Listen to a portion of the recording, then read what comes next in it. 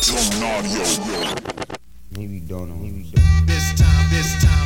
important for the coalition to try to secure open public access. And one of the fears that we have that we want to try to mitigate is commercial monetization relative to actual access.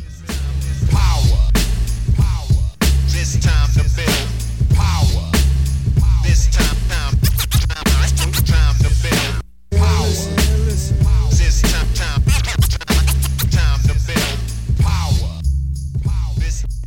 What's up, everybody? I'm your host, Chris Hampton. Welcome to the Power Company Podcast, brought to you by PowerCompanyClimbing.com. I know things have been a little slow on this feed lately, and I have no excuses, but I do have a good reason. I've been working hard on Written in Stone, climbing's most important ascents.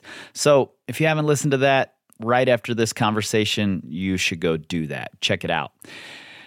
Other updates I'll be giving you in the future, but I do want to just jump into this conversation. It's an important one.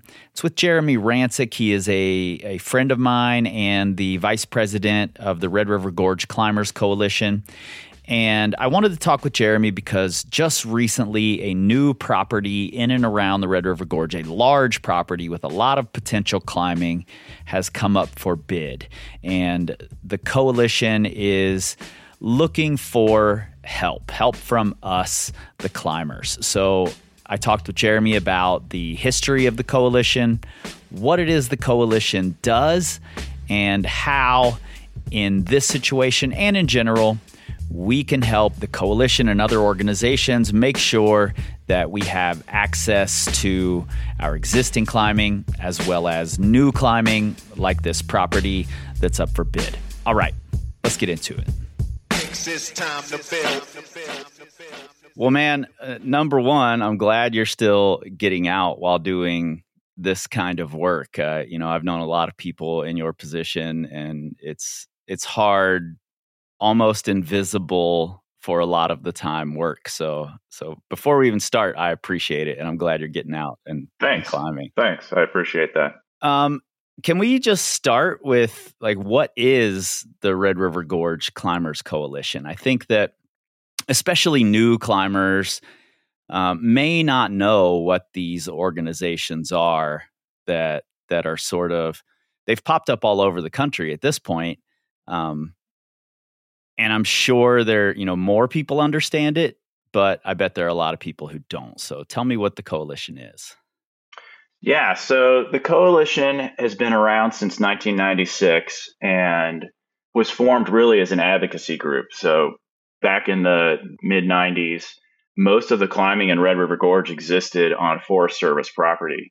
Yeah. And the U.S. Forest Service, when the sort of advent of sport climbing came about and the ability to sink bolts in the wall to create rock climbs that would otherwise be unclimbable, didn't really quite know how to handle that. And the speed with which that new rock climbing development was happening was something that the Forest Service had an issue with.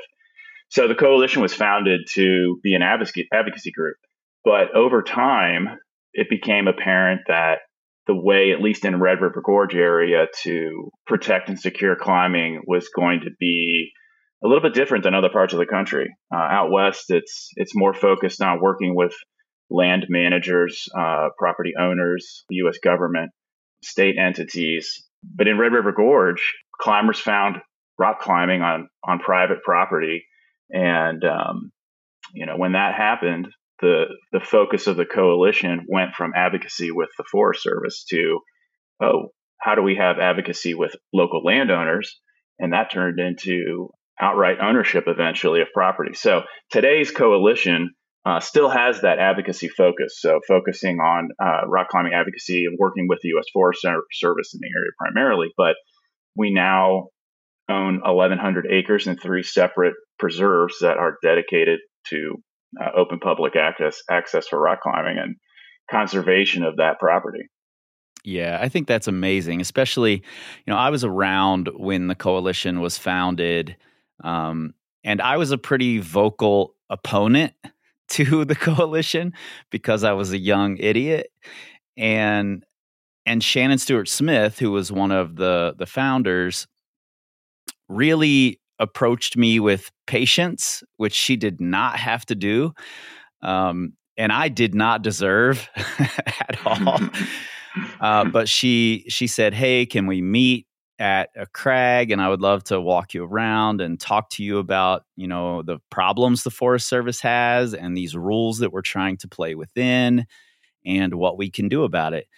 And for some reason, she thought I was intelligent enough to grasp it, and she walked me around and really changed my mind. Like in the space of an hour, she really brought me around to the idea that we need these coalitions, especially if we want rock climbing to continue.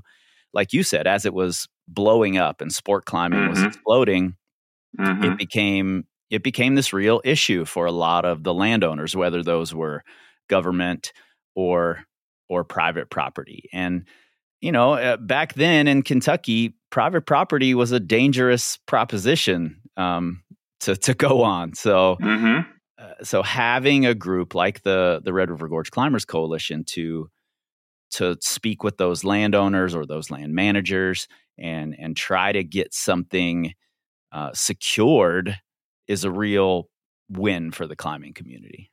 And there was a fair amount of progress made with the Forest Service early on. And I think I want to be very clear. We have a good relationship with the Forest Service. We signed a new memorandum of understanding with them in 2019, which reaffirmed our dedication to working with them to support rock climbing where it exists already and keep the window open or the door open for new opportunities.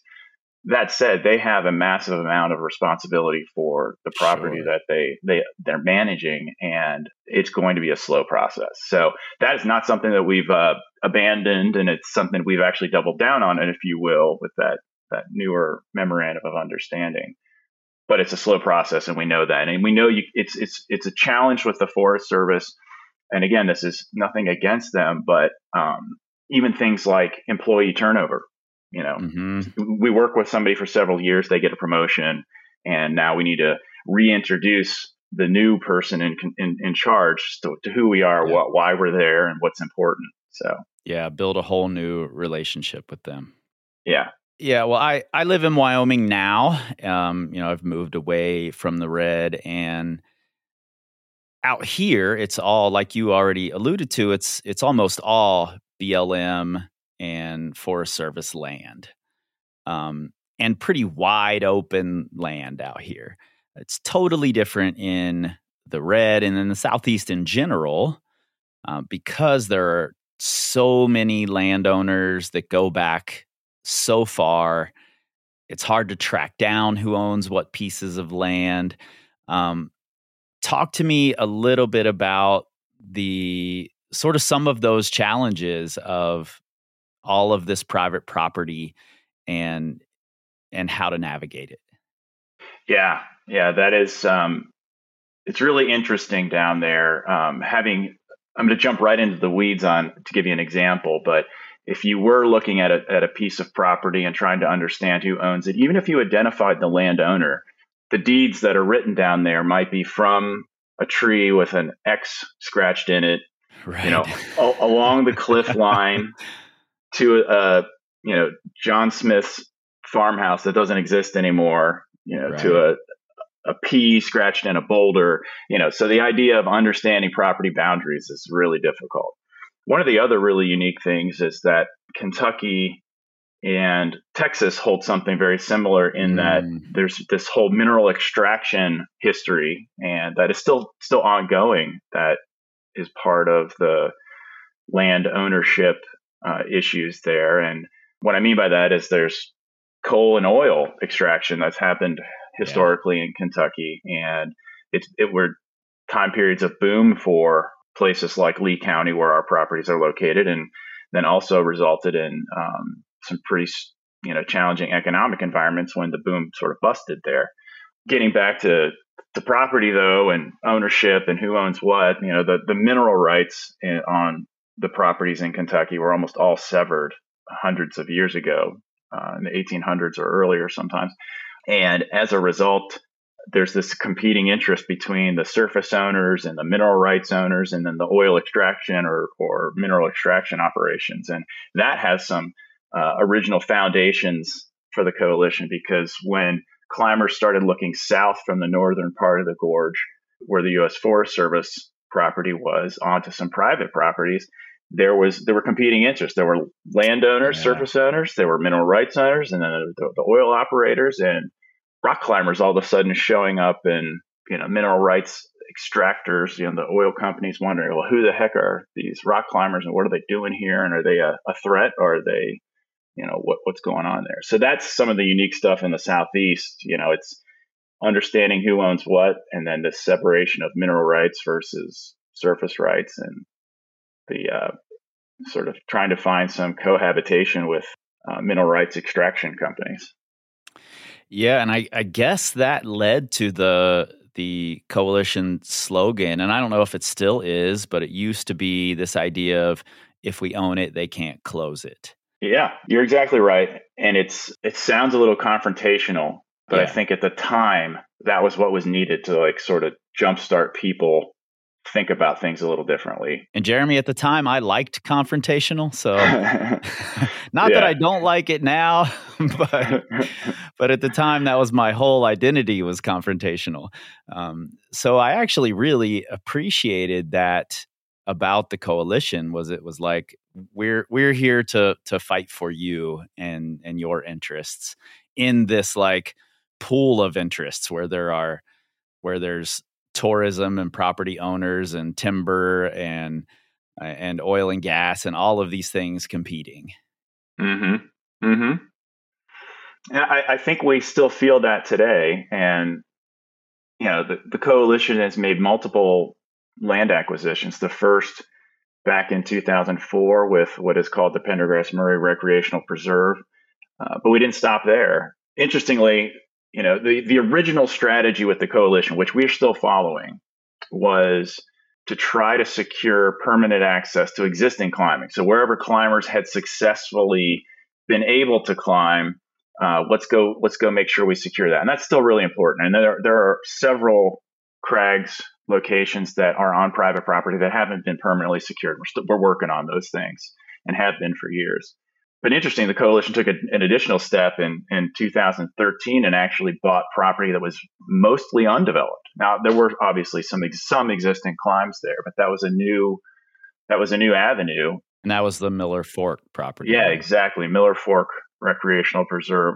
Again, there were some existing climbing, but not much. And a large amount of new climbing was developed as a result of that. And that was a big challenge, both from should the coalition do this to how do we do this? And mistakes were made along the way, but ultimately I think we have an amazing new climbing resource as a result of it's going to sound corny, but the bravery of the coalition at the time to take that kind of step, to buy something that was unproven. Yeah, totally. And I imagine there have to be other organizations involved in a lot of these things.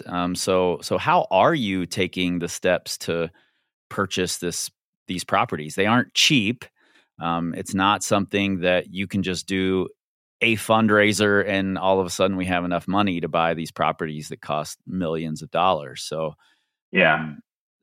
who else is coming in to help here? Well, from day one, the Access Fund has been there from the foundation of the coalition. Early conversations about advocacy with the Forest Service involved the Access Fund, and they provided both advice and financial support as we worked through working with the Forest Service. When the initial purchase of the Murray property happened, the coalition struggled for several years to come up with the funding to pay the Murray family, and we refinanced that purchase through the Access Fund's loan program. And that became a model for us. We did that for Miller Fork. We did that again for Bald Rock, which provides the access to the Mother Lode, Bear's Den, Chocolate Factory, some really, two of those being really, really world famous crags, if you will, at least on the sport climbing scene.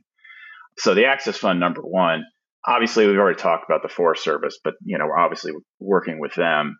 But beyond that, it's private landowners. I mean, the the coalition wouldn't have been able to have ongoing access to what is the PMRP if members of the coalition had not reached out to the Murray family and negotiated that access prior to the purchase. That reaching out to landowners is important. So they are partners, if you will, in all of this. When we look bigger than that, though, we're involved with the Beattyville and Lee County Tourism, Wolfe County Tourism boards, and making connections there.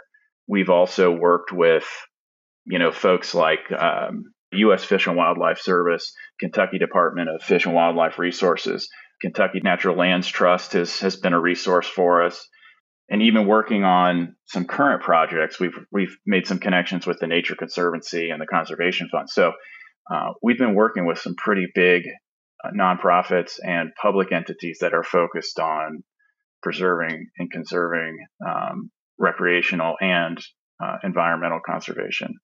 So that's cool to hear that there are a bunch of conservation groups and including tourism groups getting involved in this sort of acquisition is the wrong word, but the trying to help climbers have a place to safely be able to go and climb, and this is where my confrontational leanings don't work, because I would never be able to partner with all of these other groups because they're going to look at my confrontational nature and be like, no, we're gonna step away from that guy. Unlike what Shannon did back in the day when she said, maybe I can talk to this idiot and bring him around. So I think it's really fantastic that all these groups are able to work together to try to make these things happen. Yeah, and if you think about part of our mission statement is securing open public access to climbing, but conservation of the environment on the lands where we climb, that's an important part of what we do too. Sure. An example of that has come back to be beneficial, and maybe we'll chat about it later, but we worked with the Kentucky Waterways Alliance and the U.S. Fish and Wildlife Service and identified a threatened species of fish that existed on our property. They came and did some research and identified the fish, and it's the Kentucky arrow darter, and so that's really neat that we were able to make that connection, and that had nothing to do with climbing. It was about, hey, this threatened species is on our property. How do we connect with the folks who are protecting that species? So it's beyond just climbing access. It's also saying, hey, let's recognize that we need to conserve the environment where we're climbing. And I want to make one quick distinction on that. And for us, there's a little bit of a distinction between preservation and conservation. It's really hard to preserve something and for humans to exist there. Right. So I think the recipe that works is this idea of conservation versus just preservation. Preservation is hard if humans are ever going to just be on the land, but conservation is something we can work towards and make work. Yeah, I think that's really interesting.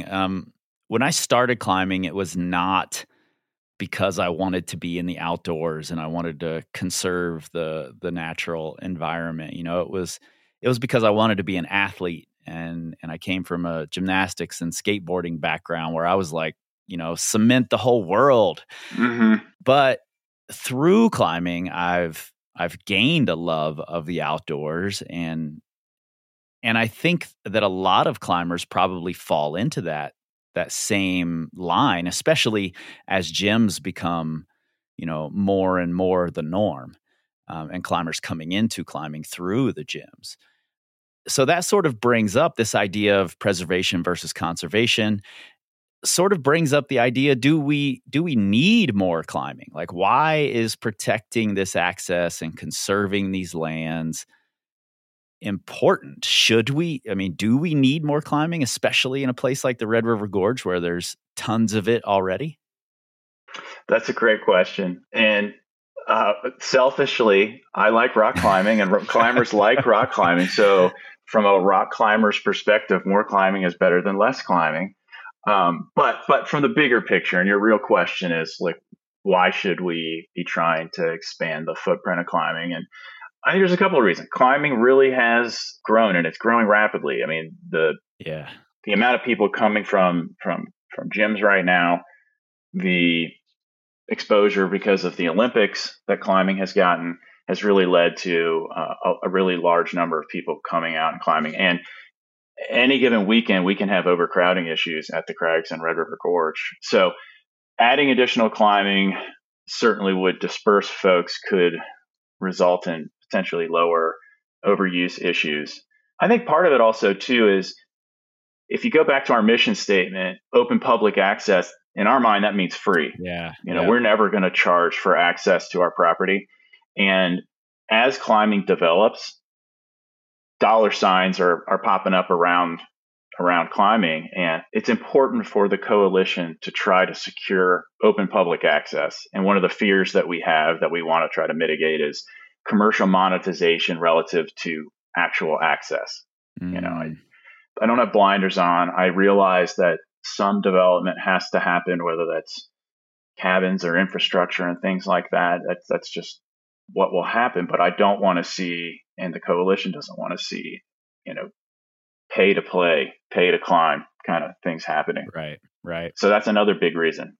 I'll also say, as someone who was climbing in the red in the early to mid 90s, all the way into the 2010s, there's certainly the areas that the coalition has purchased, the pieces of that initially I would have thought, I don't want those things. I want climbing to feel a little more wild.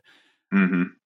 But the infrastructure in terms of parking lots and restrooms and well-groomed trails that go, the most logical way, instead of us just tramping through the woods and 12 different people taking 12 different paths to the cliff. All of that infrastructure does lead to a better experience, especially if you're out there specifically for the climbing, which I was. So I think that's a big boon as well, to having these groups saying, here's more climbing. We own this climbing, so it's never going to get closed. It's free, and we're making it a really nice experience for you. Yeah, the stewardship aspect is important and something that the coalition has been focusing on. And that was a debate. I mean, I know there were a lot of folks who wanted to say, hey, this should just feel wild. We don't want the infrastructure. But the reality is, if the number of people visiting surpasses a certain threshold, you've got to have the infrastructure or you have degradation. That's, again, where we've partnered with the Access Fund a lot, is on that stewardship initiative, doing trail work. We've had their trail crews out multiple times. Mm-hmm. We've gotten multiple grants over the years from a variety of organizations to enhance our infrastructure. And one of the things that the coalition is focused on with its opening up some newer crags was trying to get them in an appropriate shape before they got announced to the public. So when the public gets there, it's not, okay, now we need to go out and fix it. We've gotten it to a reasonable state ahead of time. And that's been a little bit of a newer model for the coalition. Generally, it was go secure the climbing after it's been developed. Now it's, okay, let's make sure we also have the infrastructure in place. Yeah. And I have to think that that's a more agreeable model as well to the landowners around Kentucky. There's a lot of family history and pride that's in place there. And for someone to come on their land and develop climbing and then ask for permission later and say, we'd like to make this a nice experience, that's a little less genuine than someone coming in ahead of time and saying, hey, here's what we want to do. Let's work to make this happen. Mm-hmm. Mm-hmm. Agreed. So we agree that we need more climbing. So, especially in this model, like if we can own it, I really like the idea of more climbing is better. Mm-hmm. So there's this Ashland property that's up for sale. It's up for bid right now. Mm-hmm. Mm-hmm. And tell me a little bit about that. It sort of made a little splash on Instagram, asking for big donors and partners to come in and help. So tell me a little bit about the history of that property. Yeah. So Ashland Inc. is a publicly traded global diversified chemical company, but their history was as Ashland Oil, Ashland Exploration, focused on oil extraction in Lee County as part of their business model. And obviously, they were bigger than just Lee County, but that was a big piece of it. They actually purchased, I believe, a company called Southwestern Petroleum, which had aggregated this 3,000 plus acre tract of land over what's called like the Big Sinking oil field in that part of Kentucky. And that oil operation had been going on for, over 100 years. In the mid 70s, Ashland was doing its operations, but eventually started to wind it down. And Ashland reframed itself as a company more recently in the last 10 or 15 years to be out of the oil business and more in just diversified chemicals. As they made that shift, they took around around 2,800 acres that they currently still have and signed a memorandum of understanding with Kentucky Department of Fish and Wildlife Resources to have them manage it as a wildlife management area open to hiking, hunting, fishing. Interestingly, not specific to Kentucky Department of Fish and Wildlife Resources, but to this property, Ashland in that MOU had written in no rock climbing.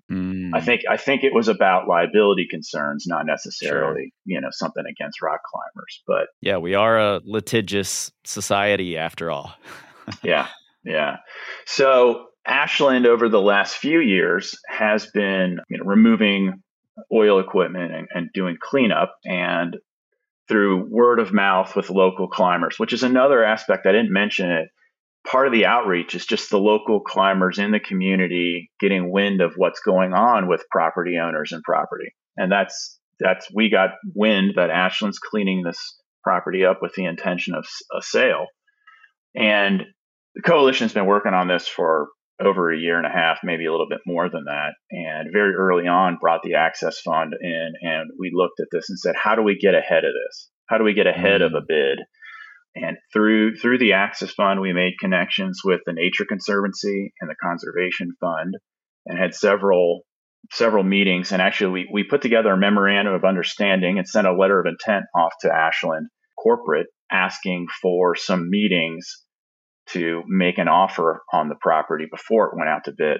Unfortunately, Ashland, saw the letter, but felt like the bid process was going to be more appropriate for what they needed to do. And I can't judge them for that. It's a public company. They've got shareholders. Yeah.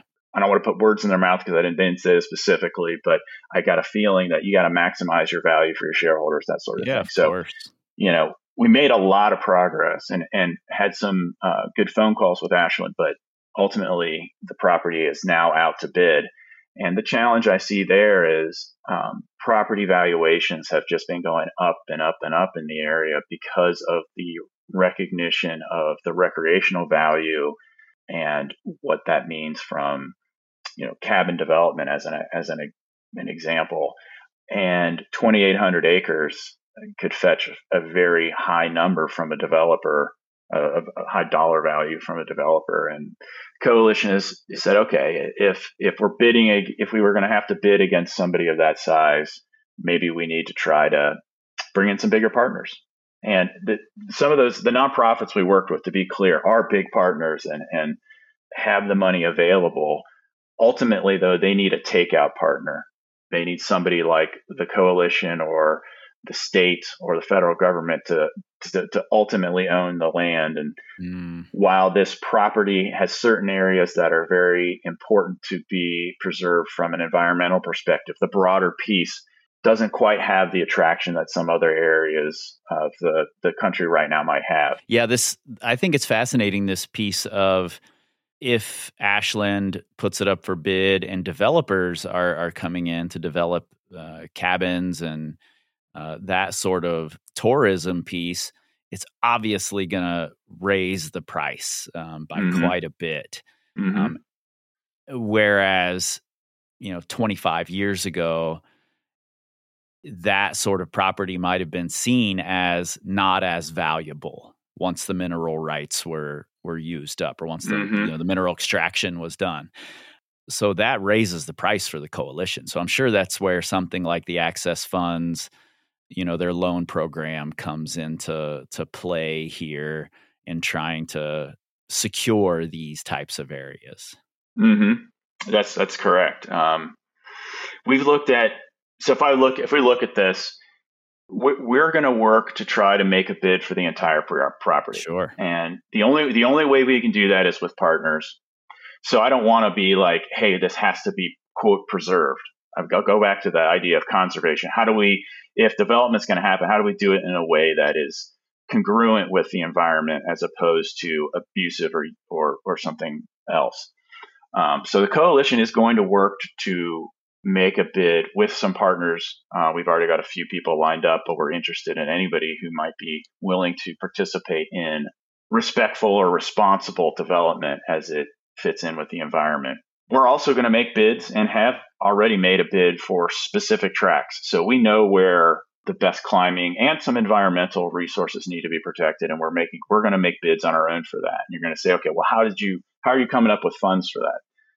We paid off Bald Rock, and that was our last land purchase. And we've had a few years since that was done. So we've been able to have several successful Rocktoberfests, and we've got our own internal land acquisition fund, if you will, that we've built up. So that's one piece that we'll use. We have had a very successful conversation with the U.S. Fish and Wildlife Service, and they have committed to assist us in purchasing one specific tract where the Kentucky arrow darter lives, and that threatened species. So that's another funding source that we were able to negotiate fairly quickly.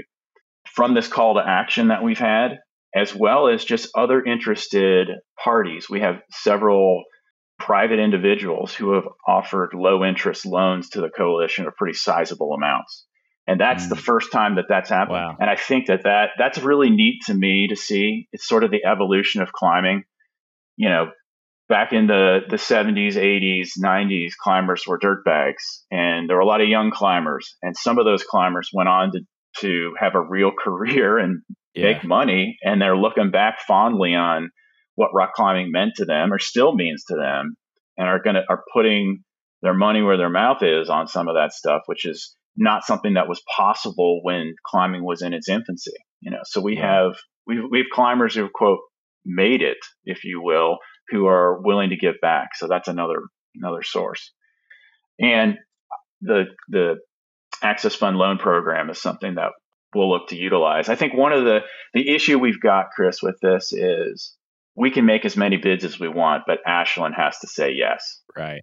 And how do we get them to say yes? And if I were in Ashland's shoes and I look at the situation, am I going to want to carve off out of 2,800 acres? Let's say there's 30 individual parcels with these deeds that are written poorly, if you will. Do they want to deal with that? Yeah, or do they want to sell to one entity and let them, deal with that? So I think that's where we're looking for additional partners or folks who would be interested in helping us make this large bid. And we're open to responsible developers. We're open to climbers who might want to have their own founders plot, if you will. We're open to all ideas. We just want to make sure that whatever shape that takes is congruent with our mission statement and our values.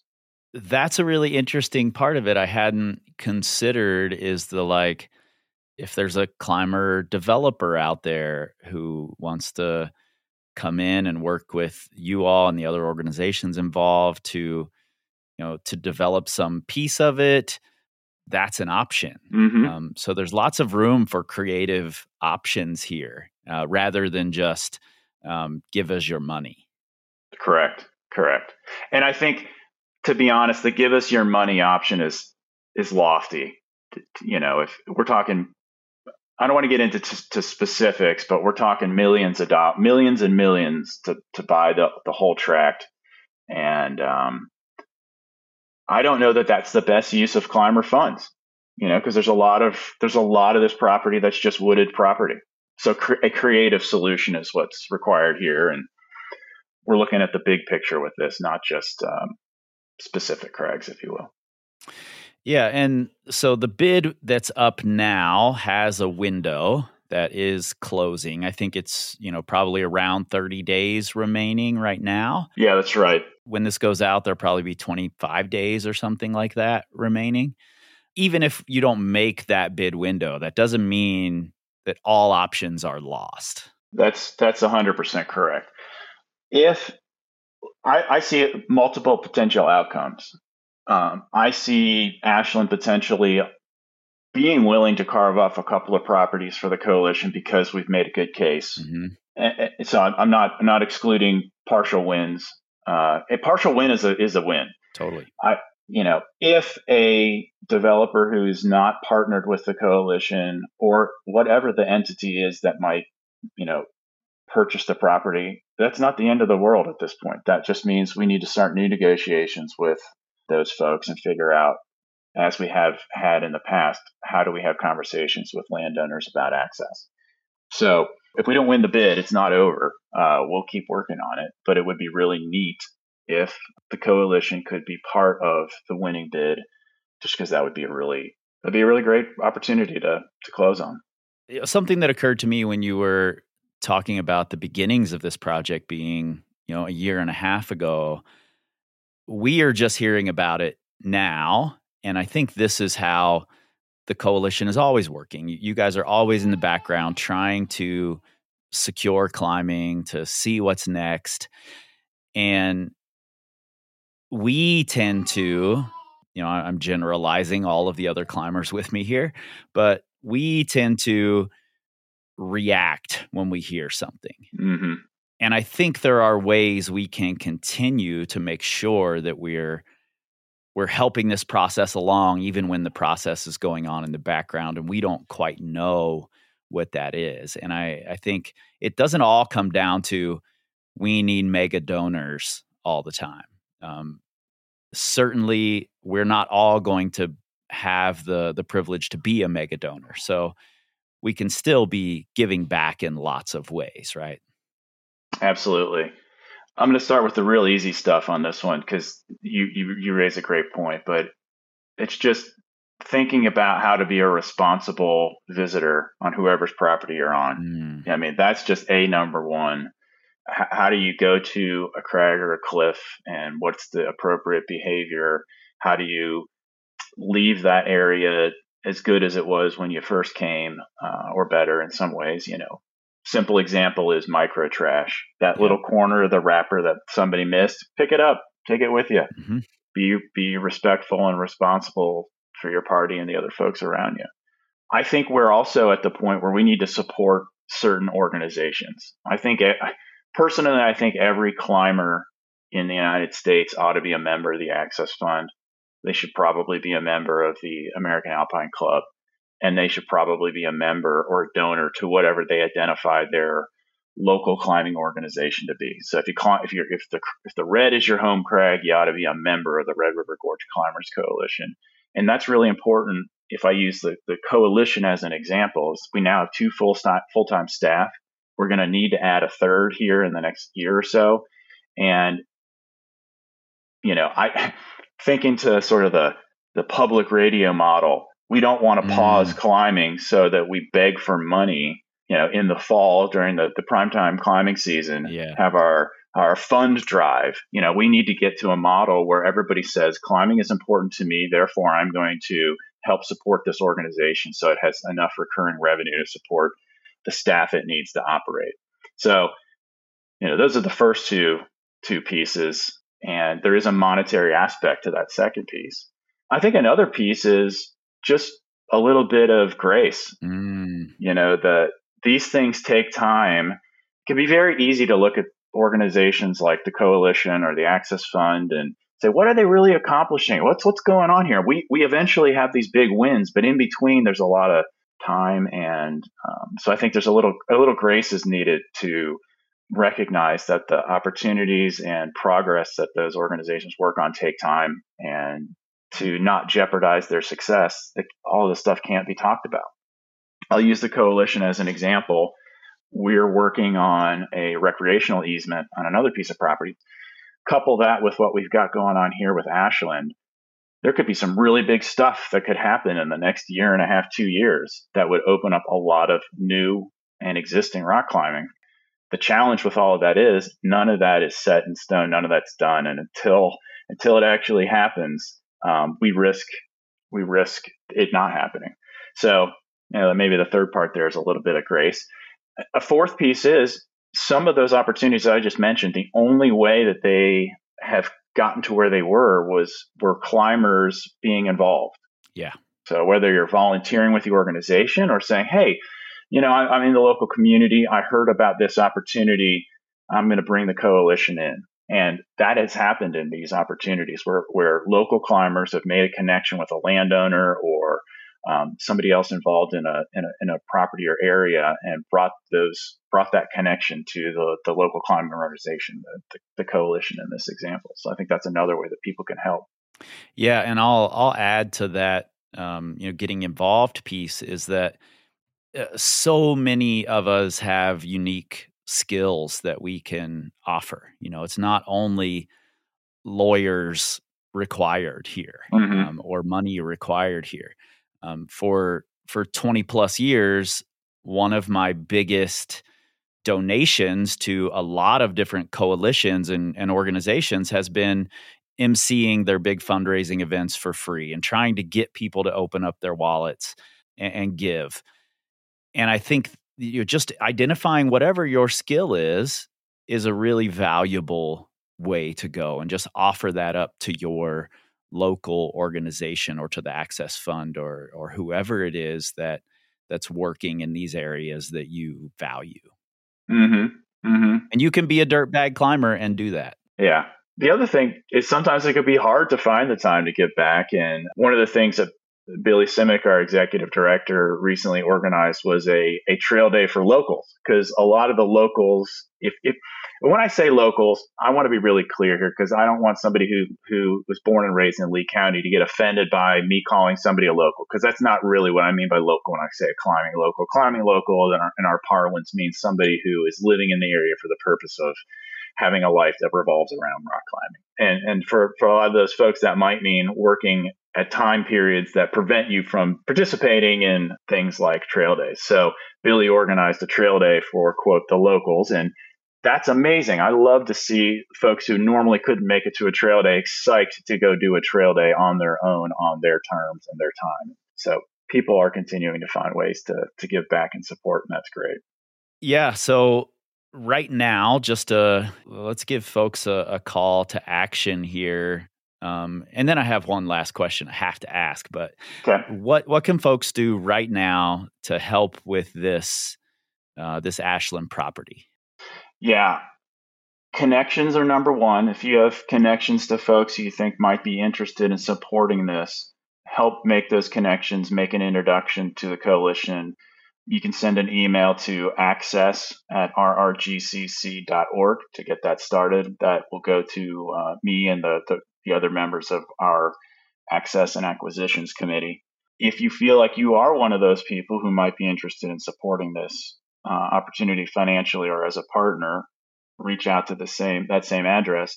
And I'm not asking for anybody to write a check today. This is more about formulating a bid, identifying resources, and coming up with a strategy. So this isn't like, hey, send in your money right now. This is, if you're willing to make a commitment, let's have a conversation about it and figure out how to make that work.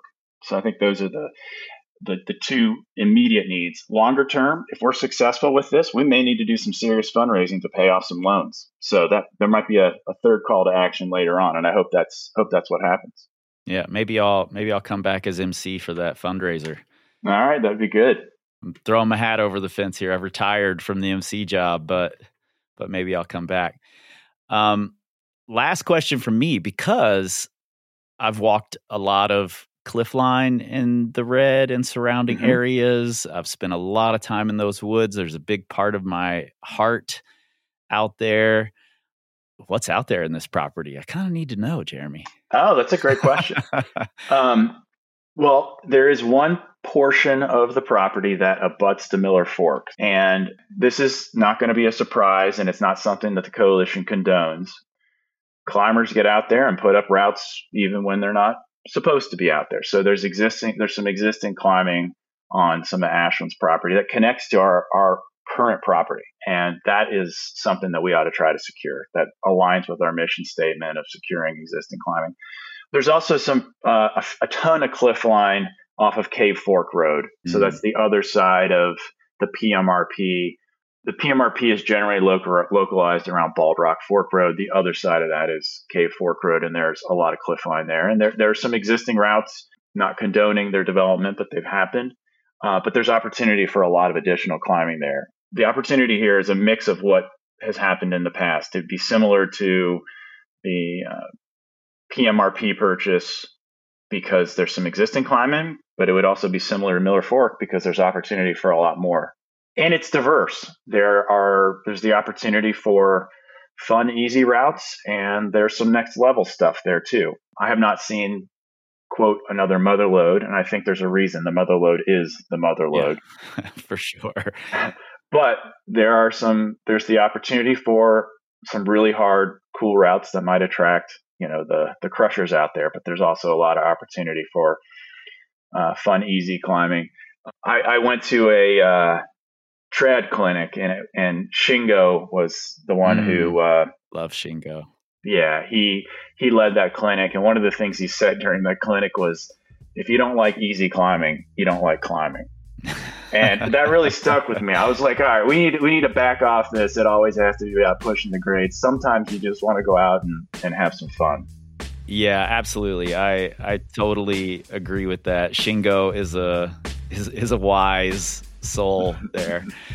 And, I think it's worth mentioning here before we wrap this up, I've traveled all over the world to climb, certainly all over the U.S. to climb, and opening an area like the Pendergrass Murray or the Miller Fork, those little satellite areas in the Red River Gorge are as large as some people's entire climbing universe. Mm-hmm. So that's not a small undertaking. It's not a small thing for the community to have. That's a big win if something like that is able to be secured for climbing, for access to climbing. So I think it's a really amazing thing that you all are doing. I'm glad they have somebody like you up there in the ranks, because like I said, I was a big opponent of this sort of thing back in the day.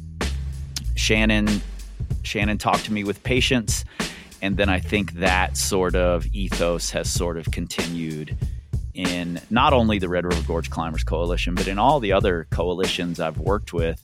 There are people there who understand that this is a much bigger undertaking than a lot of us looking in from the outside understand. Mm-hmm. So I'm glad you're there. I'm glad the coalition is there, and thank you. I appreciate it. You're welcome, and I won't be here to keep this flame lit. So other folks are going to have to step up over time, and we'll be looking for those next folks sometime soon. Well, Jereme, man, I appreciate it. I'm glad we got to catch up a little bit, and we'll get this out there, and hopefully we can reach some folks who can help. All right, sounds good. Thanks, Chris. Really appreciate it. You heard the man. Access at rrgcc.org. You can also find that link right there in your show notes. If you want to send Jereme a message, if you have someone else that you can connect with the coalition, or if you just have ideas, hit them up. All right, I'm not going to linger here. Too many things to do, episodes to write for Written in Stone. And there are some changes coming around here, probably in the new year, but I'll give you updates on that very, very soon. Until then, you can find us at powercompanyclimbing.com, where we have training plans, courses, products to help you become a better climber. learn, grow, excel. This time, it's time